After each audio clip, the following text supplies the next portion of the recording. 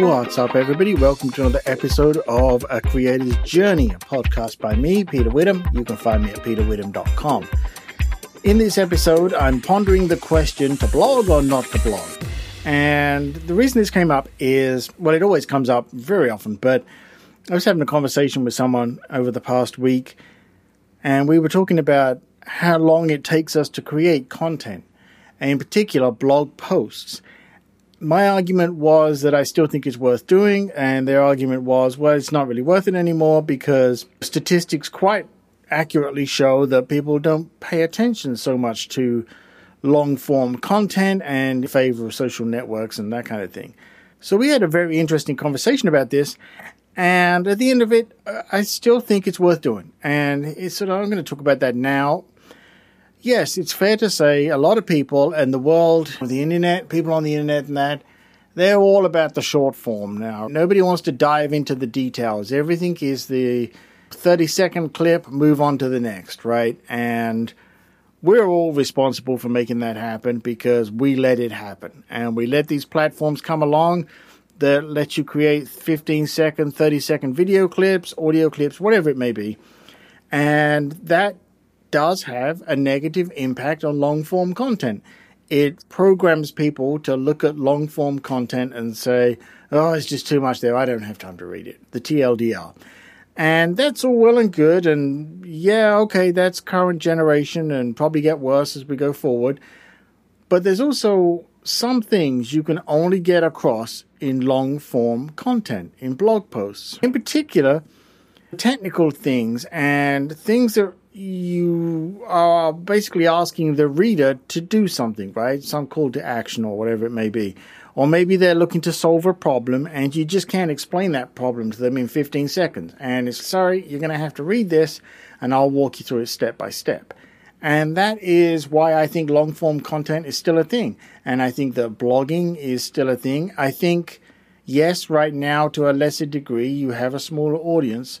But over time, I think we'll see this reverse back to the other way, the old ways where blogging will become super popular again and you'll see readership go up. I want to implore you to not give up. Don't look at it and go, oh, nobody reads it anymore. What's the point in me spending time on it? Yeah, okay, I get that. It does take time. Of course it does.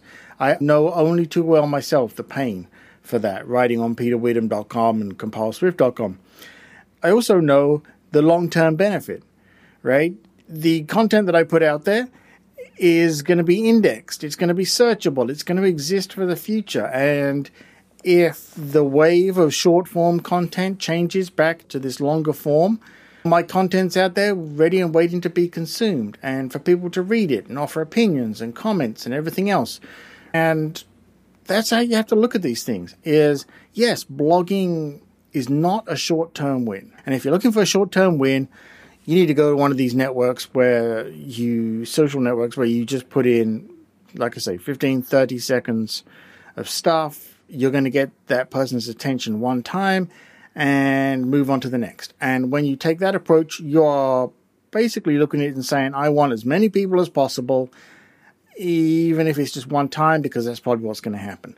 That's not what interests me. That's all well and good to capture someone's interest, but I think you should still use that as a medium to make people go back to longer form content, right? You could use it as a highlight reel and say, here's the highlights. If you want the details, go read this blog post or whatever it may be.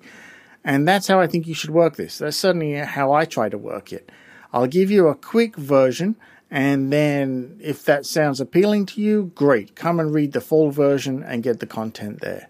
It's a bit like podcasts and show notes, right? I can give you the highlights in the podcast, but if you want to dive into the real nitty-gritty details, you may want to go read the show notes, and I'll put those out there. That's how I look at these things. And I think it helps for you to do the same with your content. Yes, it's easy to satisfy the short form. No problem at all. It doesn't take any time at all. There's plenty of software and everything else now on your phones and everywhere else. You can churn that stuff out 24/7. But don't forget the long form content, right? Those longer blog posts.